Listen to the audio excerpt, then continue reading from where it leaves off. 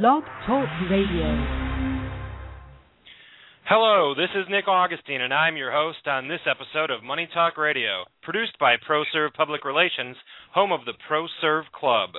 Please show your support and click the like button on our Money Talk Radio Facebook page, and you'll find links to a variety of other episodes. Support for the Law and Money Talk Radio programs comes from Chris McCarthy of Northwestern Mutual. Chris McCarthy provides individuals and business owners with expert guidance and exclusive access to Northwestern Mutual's life and disability insurance policies. The Northwestern Mutual Life Insurance Company, Milwaukee, Wisconsin. Today's show is Financial Planning for Women in Transition with our guest, Doug Eaton. Fear and love are the only two emotions and upon which the entire plan is based. If there's no love, then only fear exists. The plan is not found online, and financial advisor or not, planning is best done as an interactive and Socratic process. You know, even Michael Jordan benefited from a coach. Doug Eaton, our guest today, is a financial advisor who's been in the financial planning business since 1996. He graduated with a finance degree from the University of Miami School of Business, and after 9 years as a successful agent for New York Life Insurance Company and AXA Advisors, LLC, which is Equitable Life Insurance at the time, he founded Eaton Financial Group in May of 2004. Now, what sets Doug apart is his affinity and success with women investors, particularly women who've experienced life-changing transitions that need support in determining the best course for their financial future. You can find more information about Doug at his website, which is, for Eaton Financial Group, www.eatonfinancialgroup.com. I'll spell that for you. EatonFinancial Group, Group.com. So all one word, EatonFinancialGroup.com. We do welcome our callers this afternoon. If you have any questions, you can certainly dial in and voice your question for Doug. Telephone number is 917-889-9732. You can press option 1 to be placed in our caller queue. Telephone number again is 917-889-9732. Quick disclaimer, this is a general information and entertainment program, and the advice shared on our show does not constitute professional advice. Communication with licensed professionals on our shows does not create client relationships. ProServe Public Relations and ProServe PR Marketing do not necessarily endorse all the opinions expressed by our guests. Finally, all callers are confidential and rights to this broadcast are reserved. Now, on today's program, we're going to cover a variety of topics. We'll try to hit on everything in the first 15 minutes and give you a taste of what we're going to talk about during the rest of our show. The topics we're going to get into are, first, financial planning generally and what savvy investors should know. Secondly, the sound approach is based on a system and a process. Again, a system and process. The products are great, but it's not only the products. It's a system and a process. Third, intergenerational planning is a sound part of the financial plan and the future of financial planning. I know that we experience life in short pieces of time, but really there is a generational and intergenerational approach here. So, fourthly, we'll talk about how Eaton Financial Group engages in successful planning activities with the clients and community. And then finally, we'll round out with an outlook. Talk a little bit about your opinion for financial independence for the future. So, enough from me. Let's hear from our guest, Doug Eaton. Hi, good evening. How are you guys? Everyone is doing great out here, Doug. We're so glad to have you with you. Thank you for your valuable time. I appreciate it. And thank you for that great introduction. I'm not even sure my mother would have given me such a glowing introduction like that. Oh, that's why they pay me the big bucks. Right. All right, well, let's jump right in. Let's talk a little bit about financial planning, generally our first topic. Give us an overview of what we're going to talk about this afternoon.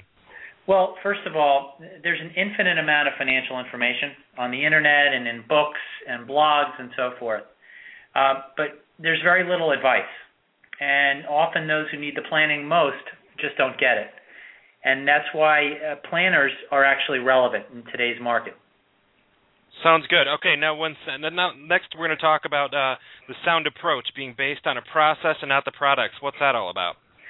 Essentially, everybody has to remember that the plan drives the portfolio, not the other way around. You don't buy Apple and therefore have a plan. You have a financial plan that has X, Y, and Z as the required allocation given your priorities in life, and if Apple fits, then you buy it. Makes sense to me. All right, what about intergenerational planning? What are we going to talk about there? Essentially, when you're doing financial planning, it's not just about keeping your money for your lifetime. It's about building wealth over generations. True wealth is not just so you have enough money to play golf. It's so you're basically creating old money for your heirs. Old money for the heirs is a good thing. Then fourth, we're going to touch on how Eaton Financial Group engages in successful planning activities with clients and as well with community. Absolutely. Our ultimate vision for our clients is obviously to develop and then also maintain an intergenerational plan, which puts them in a position to, and essentially this is a financial plan. A, don't run out of money during your lifetime. Number two, or B, have proper long-term care planning. C, ensure that your heirs should not have to sell assets to pay estate tax. And D, fund your kids and your grandchildren's education. If you start from there, that's a great basis for a plan. I think that once you start creating a plan and start putting money away for the kids, I know when I see those monies come out of the account and you sort of don't really see it until you look at the statements. It's really nice to have something accumulating there. So, and then fifth, we're going to talk about the outlook and opportunity for financial independence. It's something we all want, right? I think that's very, very important. Essentially what I'm trying to teach clients, especially over the last several years, people that I've spoken to, especially in their 50s and 60s, really had the life scared out of them because their parents were Depression-era, investors. And they were scared, and there were several generations of people who just wouldn't invest money. And now after, 08 and 09, that was a big shock again. And what I'm trying to counsel is that it's okay to be optimistic. In terms of investing for the future, optimism is realism. And I'm trying to teach that, and that's one part of our outlook. The other part is obviously getting people comfortable with how to buy stock, with how to buy mutual funds, with how to buy equity. Let's talk a little bit now, Doug, about what I was saying before, what sets you apart is working with women investors and women in transition. Tell us a little more about that. Well, number one, when you do anything, as the saying goes, you do what you love and the money will follow. And, when you start out in financial planning, as your sponsor probably knows from when he started out in the insurance business, anybody who fogs the mirror is a prospect. And if you can make it through your first year or two, you've essentially beaten the odds. If you can make it through the first 3 years, you've really beaten the odds, and essentially there's an attrition rate of like 90%. But what you really want to do over time is establish a niche in which you work, and that helps you do the best job for your particular clients because you have an affinity for that group. And that typically makes for an excellent practice as well. And over the years, I sort of fell into this niche. It started essentially when a very close friend of my wife's, her mother, her husband died very suddenly. And I was brought in to help deal with the estate and do some of the planning. And what I found was that she was, A, very appreciative of the help. B, she was very, she embraced the plan. The planning process itself was very, very comforting to her, and I could see that she was very, very much in tune with how that was going to help her over the years and help sort of calm her. And the other thing that I noticed that was much different was that she was extremely responsive to advice. She was very coachable. And, you put all these things together, and to me, that made it a very, pleasant way to do business. She was interested in learning, and also she trusted. As anybody in the financial business will tell you, a lot of those things are very tough things to deal with. Number one, you have to get over this trust barrier constantly with prospective clients. And any of those things I talked about, the coachability, the planning process, the trust and the interest in learning, those were things that I really enjoyed. And, I realized that was a way I really liked doing business. Earlier on, I was doing a lot of business with investment bankers and lawyers in Manhattan. And I felt it was a constant struggle to prove I'm right and you probably should listen to me. And this was the way I like doing business a lot better. And ultimately, I started getting more referrals, and I really enjoyed that end of the business. And that's how it started. And that was probably about 8 years ago now. Doug, when we talk to young attorneys in transition, and that's one of the columns I write for the Chicago Lawyer magazine every week, it's tough to come up with new content, but you realize that people need to experience all sides of the business until they really find their niche and what works with them. Sometimes it takes several years into your career, but you have to find out what you don't like first to find out where you really excel. I also noticed that you have offices in Florida as well as New York, so I understand that you have clients in both. You hop back and forth. How do you do that? Yeah, well, first of all, you make a great point in terms of identifying what you like and what you don't like. I can't stress that enough to anybody who's either struggling in their profession or new in their profession, is that the best money you can spend sometime is even to hire somebody to teach you how to do that, because it makes for a happier life.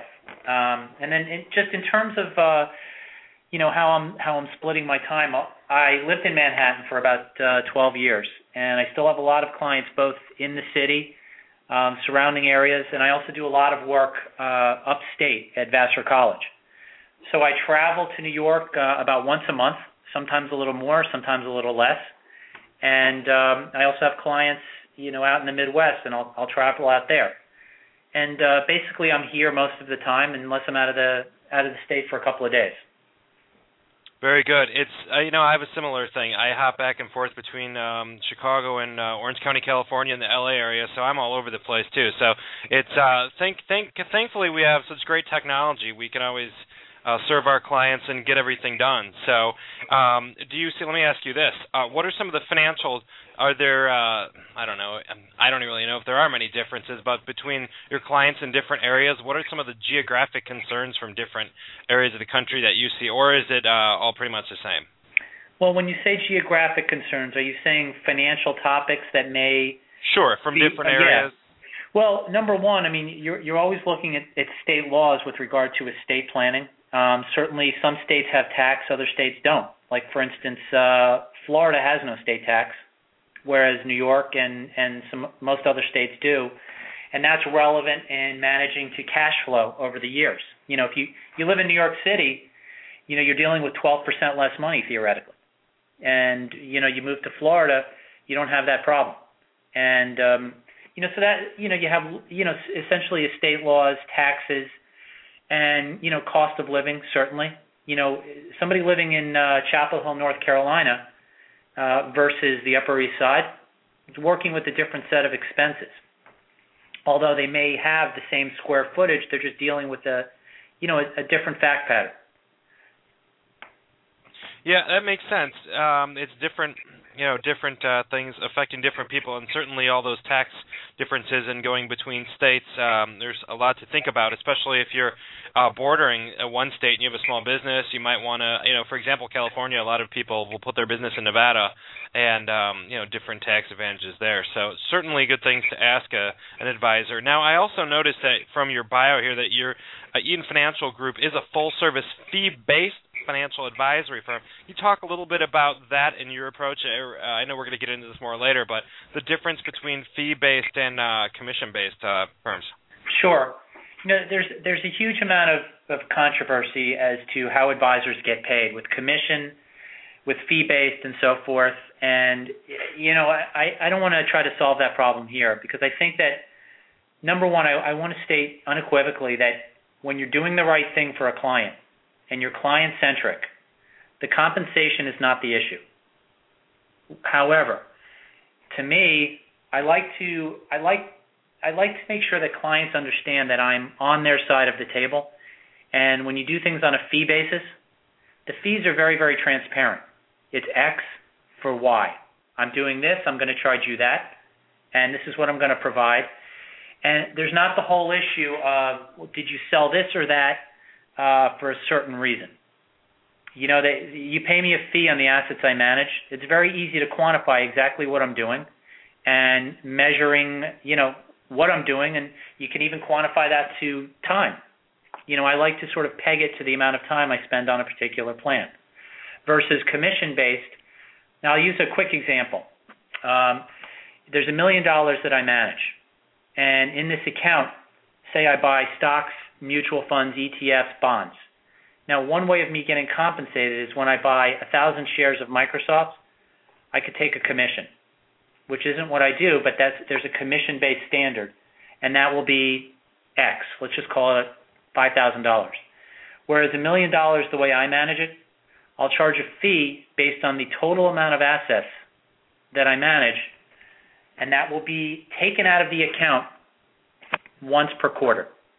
And it's just in cash, and that's the end of it. No matter how many trades I make, it's just the same exact fee. Does that make sense?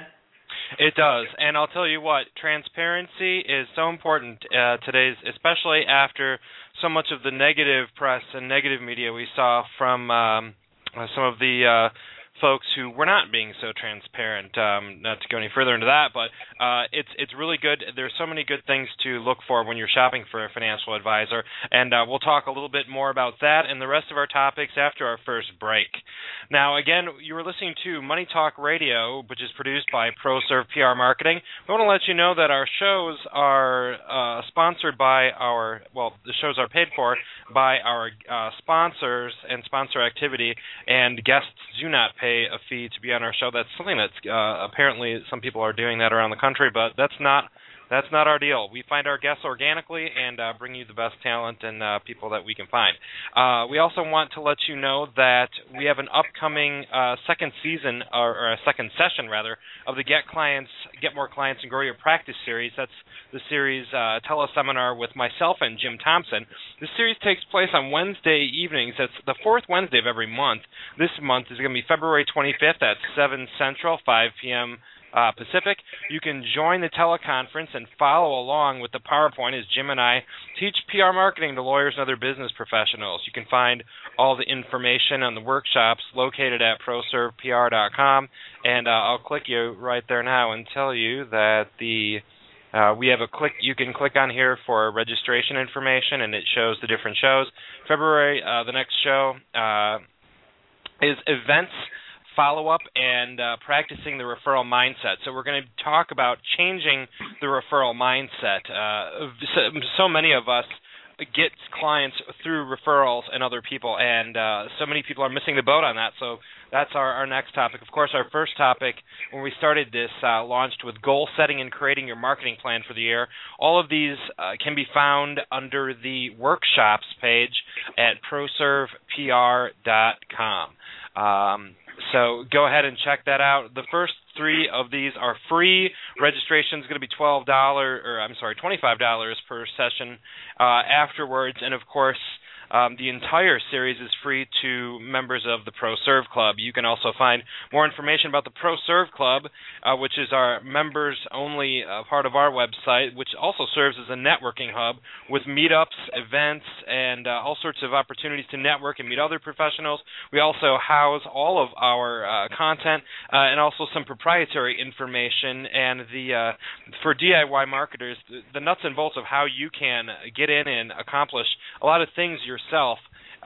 So that is all about the ProServe Club. That's a new service that is launching officially on February 15th. So pre-sale memberships are going on right now. $30 a month. You get 15% off when you sign up for a full year. So there's also a tab at proservepr.com. You can find more information about the ProServe Club.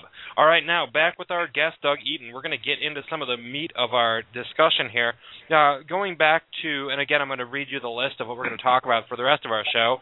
We're going to speak now about financial planning generally and what savvy investors need to know. Then we're going to talk more about the sound approach of a system and process. Third, intergenerational planning. And then a little bit more about Eaton Financial Group and how they engage the community and clients. And then finally, the outlook and opportunity for financial independence in the future. So we have a great show for the rest of the hour. And Doug, let's talk a little bit more in depth about financial planning generally and this concept of the plan is not online. What should we know here? Well, first of all, every planning process rich, poor, interested, not so interested in the plan. But every process needs to start with one question. The question is, or the answer to the question is, Nick, what's important to you about your money and why?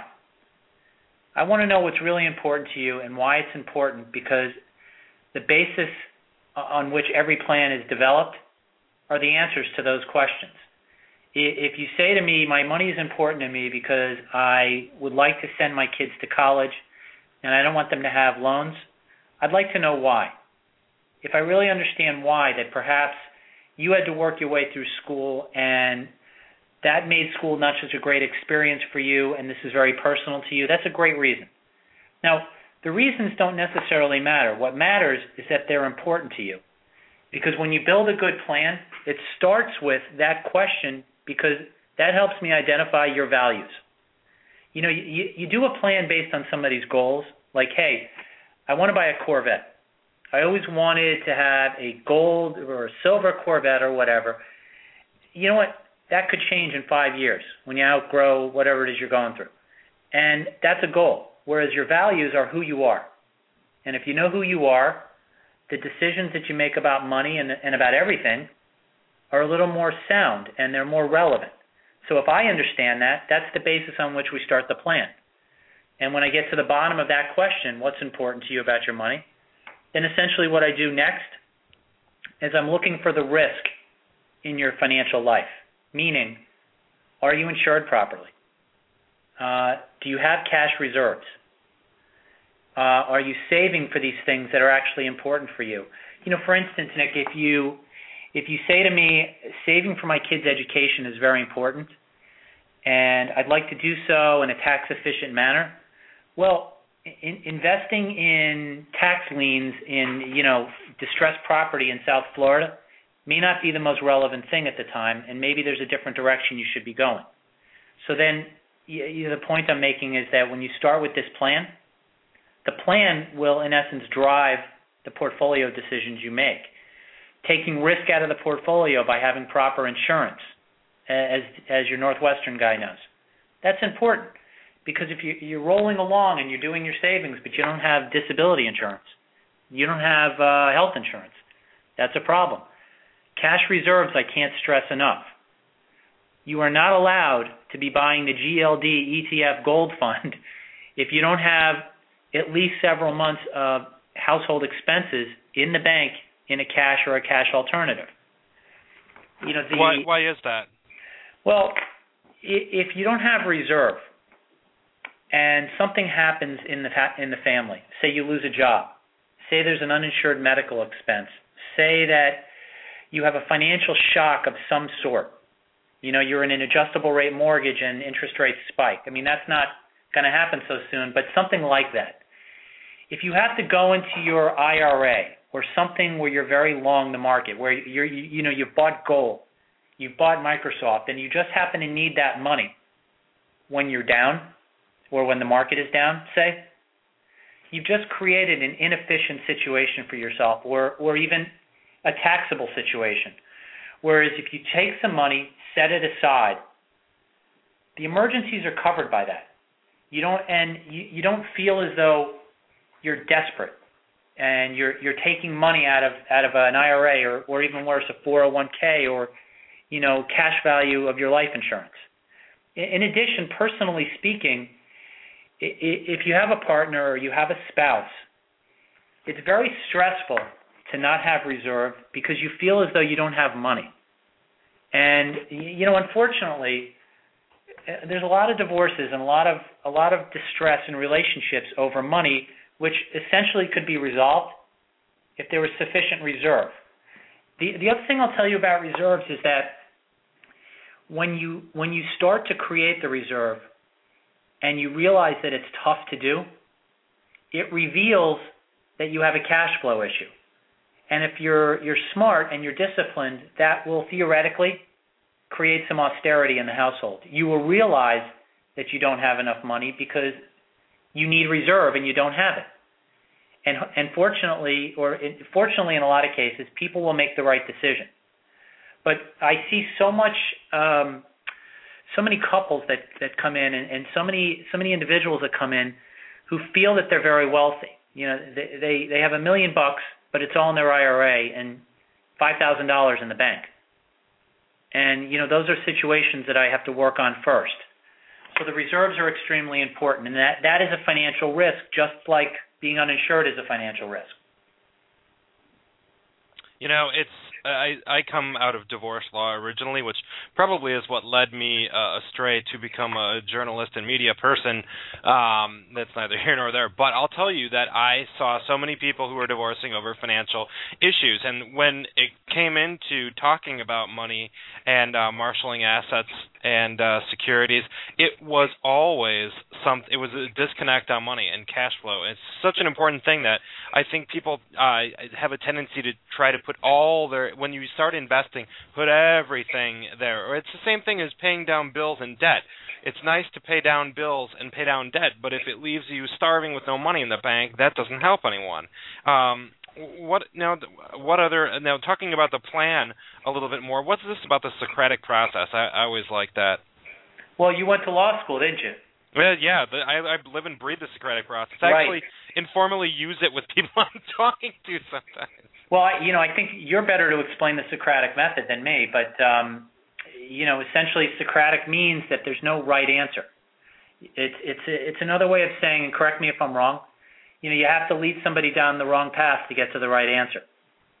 So an example of the Socratic method and what I do would be, so Nick, tell me a little bit about why is it that you bought this house, and you'll say, well, I bought it because I wanted to live in this neighborhood for this school district. And I'll say, okay, well, where do you see things in 10 or 12 years?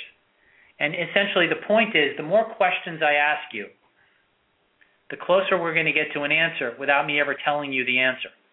I think one quick way to lose credibility in any advisory capacity, whether it be a divorce attorney or a financial advisor or even a physician, is to tell somebody the answers directly.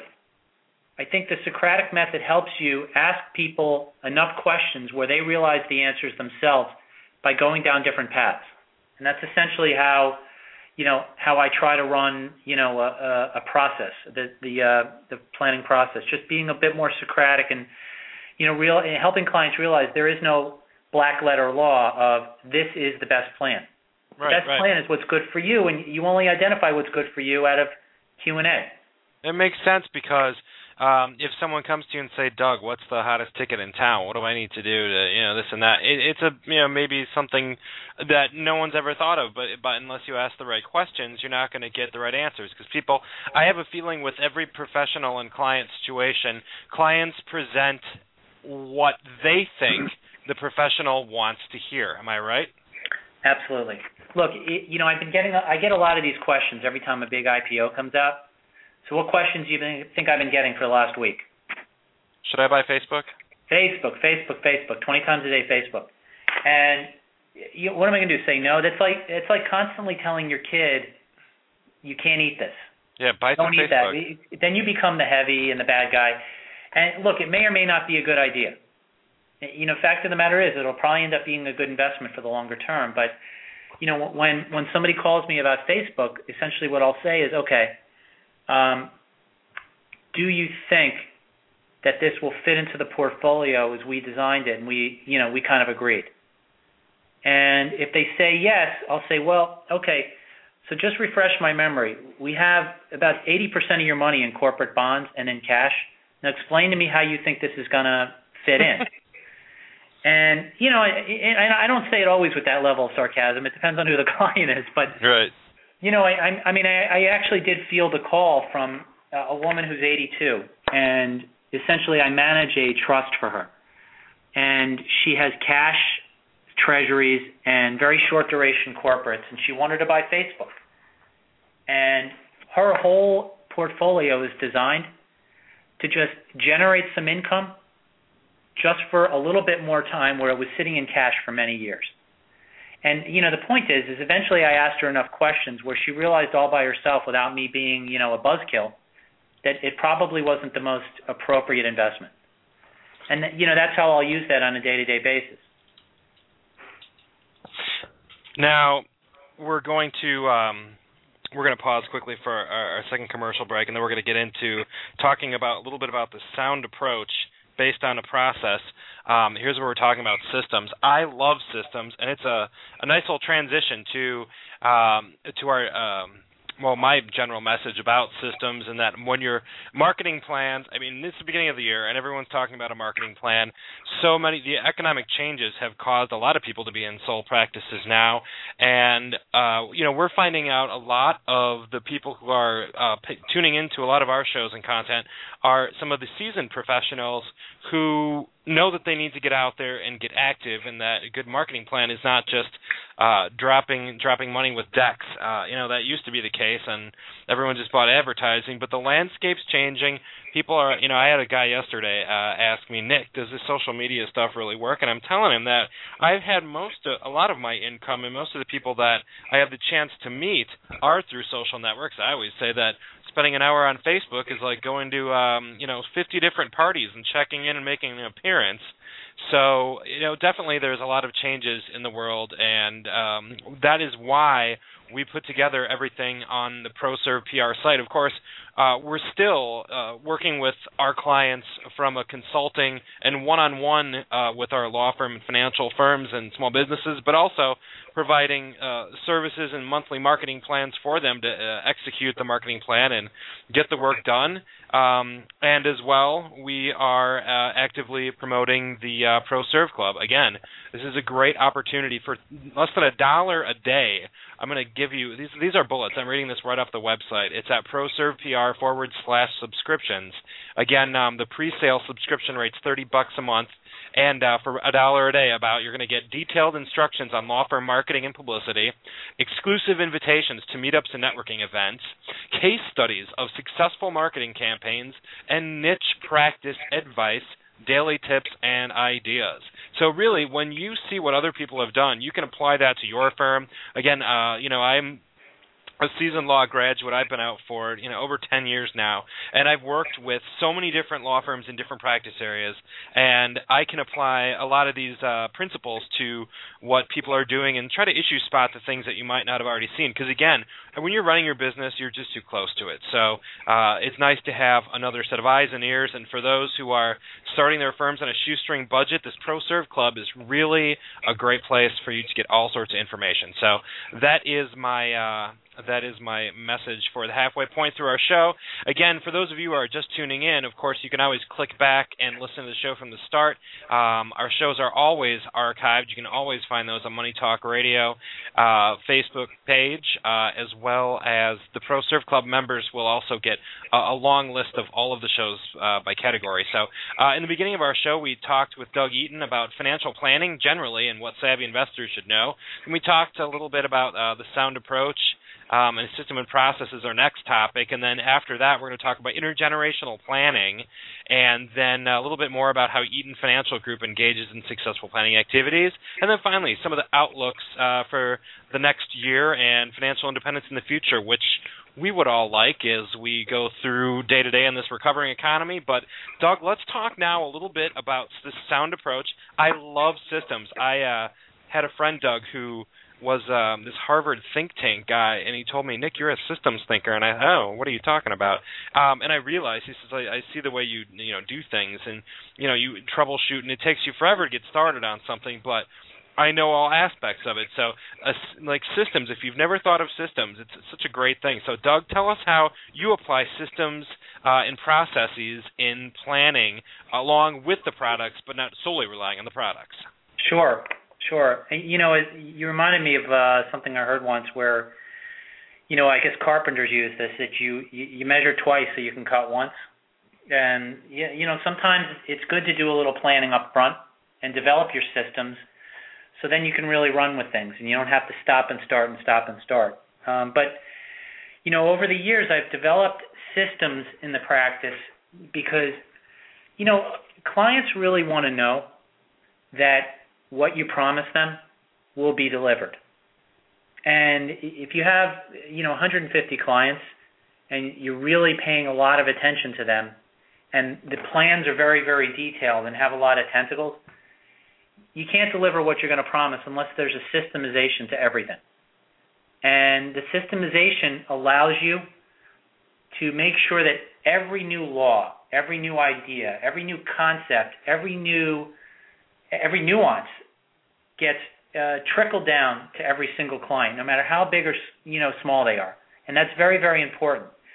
So when I go to a meeting, and it's a review meeting, and I promise Nick Augustine that I'm going to get done what's going to amount to 10 or 12 things over the next week, there actually needs to be a process by which I deliver that.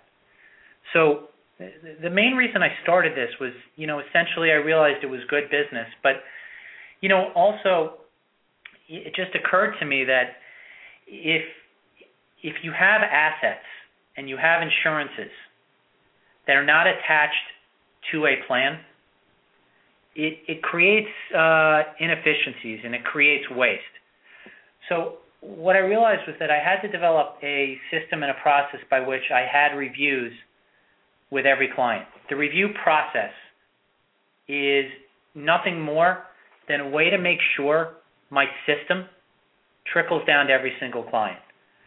And every client, no matter if they have $10,000 or $4.5 million, goes through the same review process a few times a year. And then the systems, essentially it's nothing more than a fancy Outlook system with alarms and colors and things like that are automated. They tell me these are all the things I still have to do for Nick Augustine or whomever, and it'll keep popping up until they're finished. And this way I can essentially underpromise and overdeliver. But what's incredibly important is to make sure that what you're trying to deliver to a client actually gets delivered. And I think that makes for a happy client relationship, and that's very important. It's communication, too. One of the complaints of so many professionals and lawyers, we take a bad rap on this. It's calling the client back and letting them know what's happening. And again, any fiduciary relationship where another professional has your best interest and your livelihood in their hands, you want this person to be able to tell you at any given point what's going on. So tell me, Doug, Sure. Does the system help with do people call and say, what's the status of things today? I just saw a jarring thing in the news about the situation in Greece or this or that. Yes. So how does this help you? Well, for instance, just in the spirit of systems, it's something I've tried to teach people who work for me, and I absolutely try to follow it myself, is you always need to beat bad news home. And my clients will notice that they hear from me a lot more when the market is bad and there's distress. And, essentially the joke is with some of my clients is they don't hear from me so much when things are good. But if there's, debt ceiling, nonsense going on or God forbid worse, this stuff that went on in 2008 and 2009, they're hearing from me 2-3 times a week. Because I don't want people to wake up and see a big gigantic banner across the bottom of the screen saying the market didn't open up today because it was 20% down pre-market. They need to hear that from me. And I think that, if you communicate the bad things to clients, over time they learn to trust that there's no need to panic. And I think that's very, very important. It's a mindset that you want clients to have, and essentially if they know that they're going to get answers without having to look it up online and without having to ask for it, that's very important. A mentor of mine in the business about 12, 13 years ago, it said to me, you're never going to lose a client over performance, but you will certainly lose clients over communication. And I followed that for many years. Yep. Systems, automated systems, and what else? Is there anything else you want to cover on that before we go on to intergenerational planning? Well, I think just in terms of systems, we had touched on compensation and fees and things like that. I think that one challenge that the industry has is that a lot of people in our industry have have just a terrible reputation. There's an old joke which is sometimes funny, sometimes not so funny, but you don't want to talk to somebody at a party. You tell them you're a financial advisor. Yeah, we tell them we're garbage men. Yeah, exactly. Or the other joke was tell them you sell life insurance. But the bottom line is that I think what clients really need to understand is that typically people with an excellent process and have good review skills and good financial planning skill sets will work on a fee basis because they have these systems and they don't need to generate the commissions. What happens is that you're not very disciplined and you kind of manage to the next big sale. And I see this a lot. And essentially what happens is you'll get a situation where, unfortunately, salespeople will need the commission a lot more than you need the product. And I think that's very important. It's very, very important to have a disciplined practice so, frankly, how you make money is very stable and it's ongoing and it grows nice and easily over time. And you can't really do that unless you have a decent way to run your practice. The bottom line is that it's a process. Like you had a law practice, I'm sure, for a while, and over time, you just have to kind of keep adding clients, keep doing the right thing, but it's a very slow and steady process. Do you follow baseball at all, Nick? I do, as much as I can. I am a Cubs fan and always support. We're going to the World Series this year. All right. Well, I'll call you back in September. We'll talk that through. But the point is a much more valuable guy in the team than a home run hitter, and that's the guy who gets singles and doubles. That's right. He moves people around the bases. He can manufacture runs when he's called on to do so, and this is very much about how to build any type of services-related practice. And I'll kind of leave it with that. Well, you know what else is that especially where your niche is women in financial transition, there is a major factor of people are going to talk about who they like and who treats them well and who's responsive. And perception of success images reality. And if the image is that you care for them and you actually come through as an honest, decent human being, clients will talk and they'll tell other people and they'll send referrals. I mean, it's just that simple. Sure, it's good business. I mean, you're doing some programming on referrals, and I suspect one of the things you're going to touch on is not just how to ask for referrals and not just how to monetize referrals, but being referable.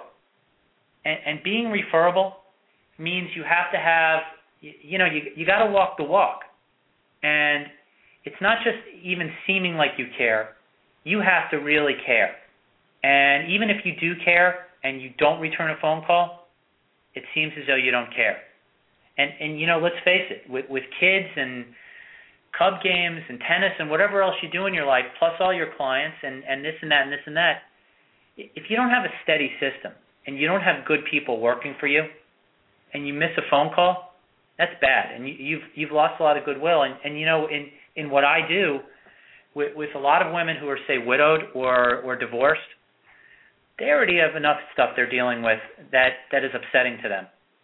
If they have one more person who has, managed to disappoint them, that's not really going to help them kind of move on with their lives, especially financially speaking, because they're going to get hung up on getting screwed over once again.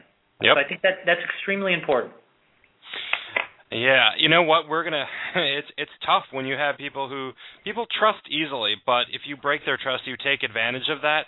Another thing is just attrition. Too many people lose clients to attrition based on apathy. If you take your clients for granted and don't, for lack of a better word, give them some love every now and then, they're going to go to somebody else.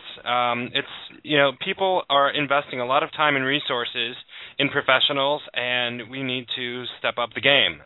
We're going to pause for our final commercial break, and then we're going to be back with Doug Eaton to talk about some of our wrapping up talk a little bit more about intergenerational planning, and a little bit more about how Eaton Financial Group engages in these successful planning activities. Earlier in the show, we talked about financial planning generally and what savvy investors need to know about planning, and then we talked about systems and processes. Now, I want to highlight, this is relevant to our audience today of women in transition, George Finder and Stop Credit Damage. You can search on Facebook for Stop Credit Damage or George Finder, Credit Damage Expert. He is a client of mine, and I want to tell you about his book. But first, I'll give you generally what he does. He's a credit damage expert educating individuals on the changing landscape for victims of credit reputation damage. He's the author of several books on related topics, including credit damage and divorce and identity theft. George provides expert witness testimony for plaintiffs and defendants in damage-related cases. George Finder's most recent project in the education of attorneys on how to measure, identify, and manage credit damage clients. Now, George is located in Southern California in Fullerton, but is available nationwide, and he has a book, and I can sell you this book. It is a great book. It is all about people who, if you are foreclosed and you want to get back into a home, there are several steps that you need to follow under these federal plans, and George has gone to the process of taking care of putting these all together. The book, I can sell you this book for $10 a pop. If you want to get in touch with me, send me an email through the website, proservepr.com. Tell me you want to know about George Finder's book. You can also go to his website directly, which is creditdamageexpert.com. Again, creditdamageexpert.com. Attorneys listening, this man can put a dollar amount on the damage to someone's credit reputation. You can walk into a settlement conference like that, and you'll win, because I will tell you, there are only a handful of credit damage experts in the country, and George is a great guy. So, again, creditdamageexpert.com. Now we're going to hop back with Doug Eaton and round out our show, and we're going to talk a little bit now about intergenerational planning, planning for the future. And one of the things that I'll quick suggest is that we had one of our friends, Paul Garver, was talking about estate planning. He's an attorney in the Chicago suburb of Hinsdale, and he said when so many people do their own planning, they don't realize that their insurance policies on death are assets, and all of a sudden there's you didn't think you have $1 million in assets, but guess what? All of a sudden you do. So there's when we think about intergenerational growth and growing for the future, there's so many things that just I don't think they jump off the page, and that's why we have such great people like Doug to tell us why they need to seek sound advice. Okay. Doug? Yeah. Go ahead. Sorry. One of the people I really respect in the industry is a gentleman named Nick Murray, and he's been an advisor to advisors for many, many years. And he started as a stockbroker back in like 1970, and in any event, now he's really a mentor to a lot of advisors. And one of the things he has said that's really stuck with me is that wealth is considered like a river, because it widens and deepens as it moves. And he uses that to refer to wealth over time. That really, it's not just taking your money and spending it and buying a condo. It's really designed to move from this generation to that generation, and it should widen over time. And essentially the way I'm trying to teach clients to look at their wealth for future generations is that they have to take the amount of assets that they have, and we need to work together to put them into a position that the income from these investments sustains their heirs over time without a depletion of principal. And that's kind of the art form in intergenerational planning. You're essentially trying to create enough income to pay the expenses. The challenge is inflation. Over time, inflation will lead into that. And if I have a client a client and a spouse, and say their average age is 62, at least one of them will live for another 30 years. And if they have several $1 million and they can live on that, but they're going to spend it, the goal maybe is to make sure that money won't be spent, just the dividend on that money will be spent. And to continue to have that money grow and outpace inflation, so over time, the heirs get it. And that's essentially the basis on which I'm doing the intergenerational types of planning.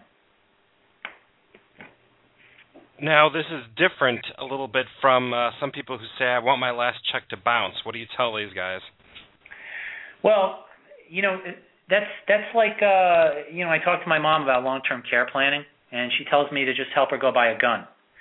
I think that it's if she ever gets to the point where she can't function, that's her sense of humor. But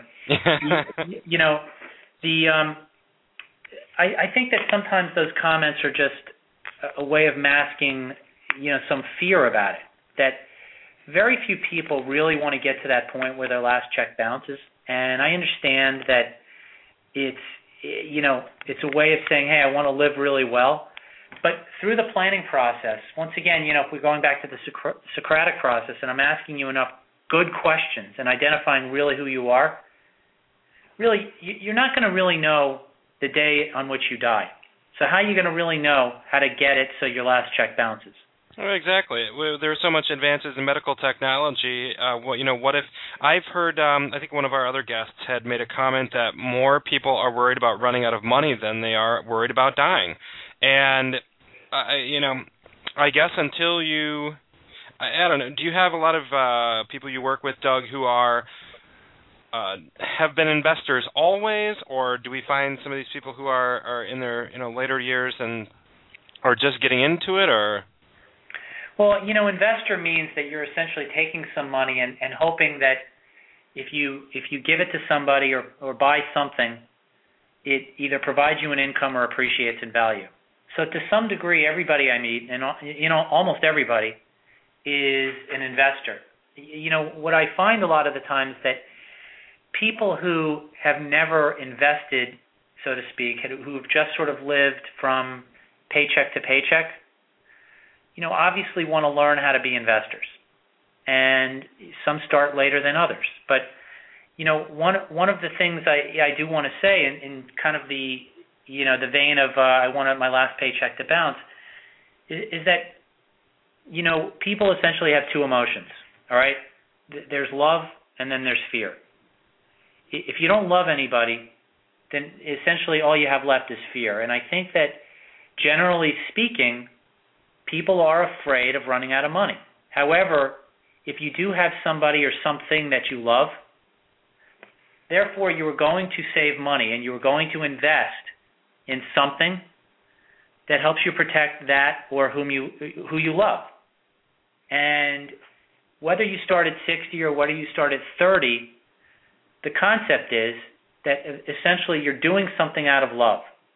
And I think that's what's important, and that's what's important about the process. The planning process helps you identify, as I said, what's important to you about your money.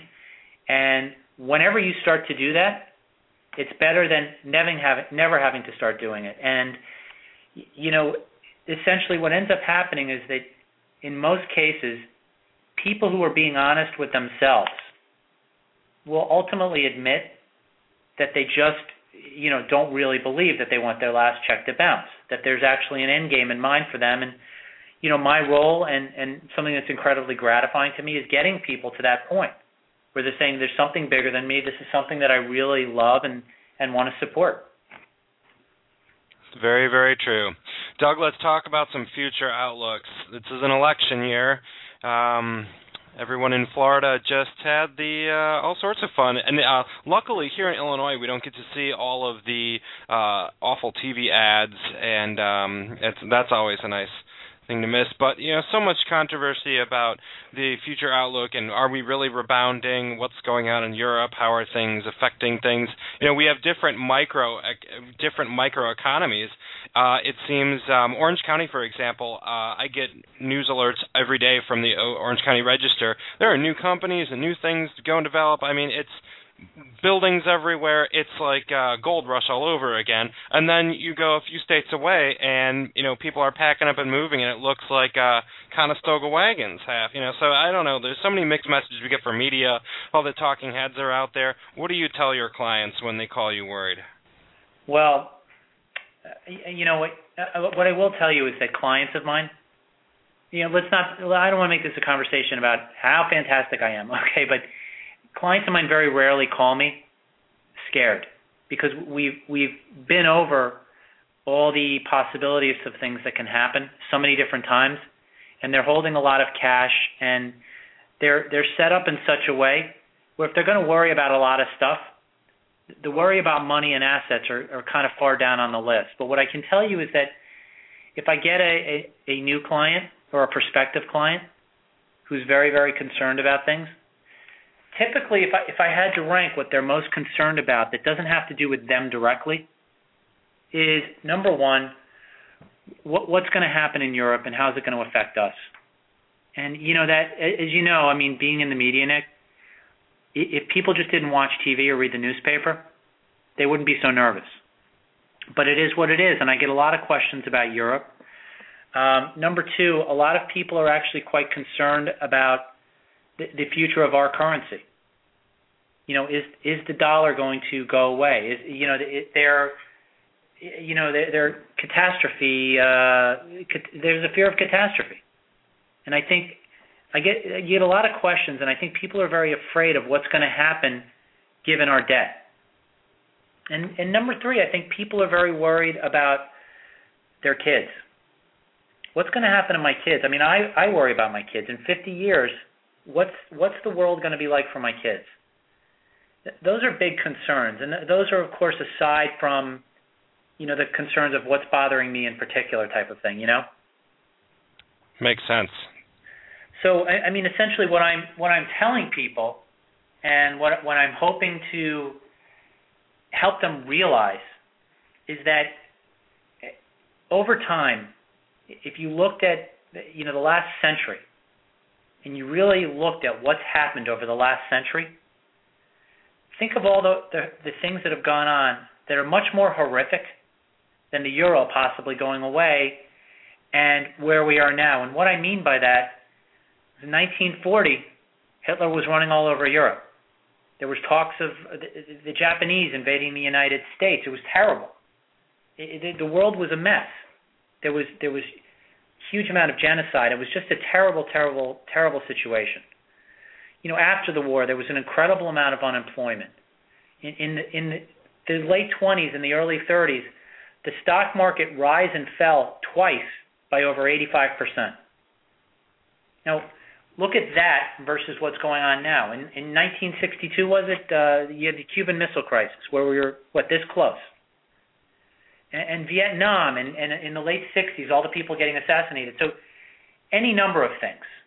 You take all of those things. In the 70s, the terrible stagflation, and you look at it compared to what's going on now, they're all awful. Yet, essentially, where we were back then versus where we are now, the stock market's up thousands of percent, or I'm sorry, hundreds of percent. And so over time, the stock market goes up. Over time, wealth increases. Over time, people have families. Over time, the world turns. And that's what I try to remind people to have a historical perspective on things, to do the right planning given their situation, and to have faith, in the future of investment.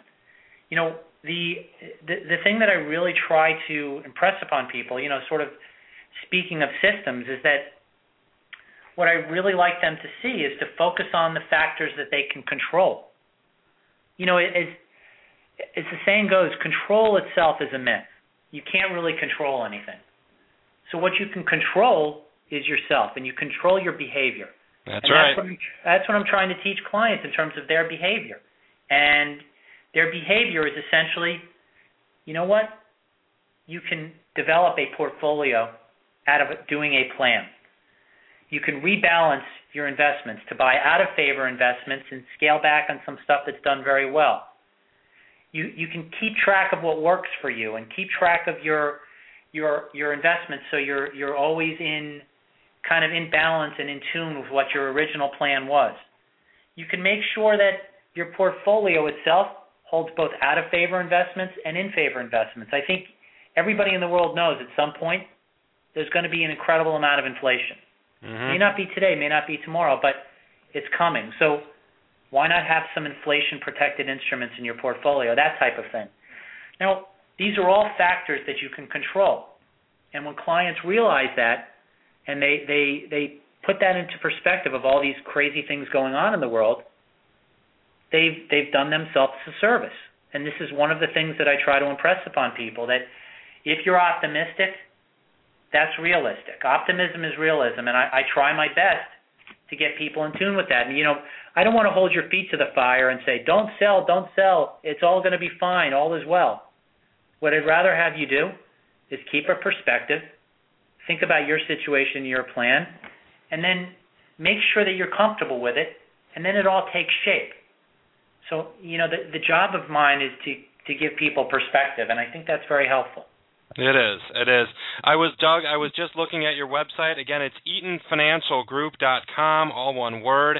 This website is full of information about processes, costs, clients. I mean, really, you have a really nice website here, Doug. It's very transparent. It says exactly what you do, how you can help people now, how you can help them today.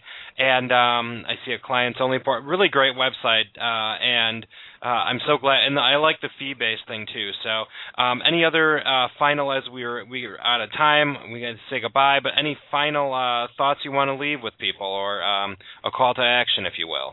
Well, number one, I want to thank you for a great time. Great questions. I think whomever will listen and who has listened probably got a lot out of this. And my final thoughts are, A, just remember there's an incredible amount of information out there, but try to seek some good financial advice from somebody you trust. And B, remember that planners, what they do is really somewhat of a miracle, because it can transcend even your life, to future generations. And that's really, really incredibly important. And if you take that perspective, you'll have an extremely sound financial plan. Now, I thank you so much for your time. Doug, I want to thank you, too. Again, Doug Eaton from Eaton Financial Group in New York and Florida. I'd also like to thank our listeners for tuning into this episode of Money Talk Radio, produced by ProServe PR Marketing with the support from Chris McCarthy of Northwestern Mutual. Chris McCarthy provides individuals and business owners with expert guidance and exclusive access to Northwestern Mutual's life and disability insurance policies. The Northwestern Mutual Life Insurance Company, Milwaukee, Wisconsin. Money Talk Radio episodes are programmed to entertain and bring our finance industry professionals, consumers, and guests the tips and tools, as well as news they can use to be better informed practitioners and consumers. With our guests and listeners located from coast to coast, we appreciate the opportunity to use this socially networked radio program to bring people together and share collective intelligence. Again, this is Nick Augustine with Money Talk Radio from ProServe PR Marketing in Chicago and Orange County, California. I thank you all for your time.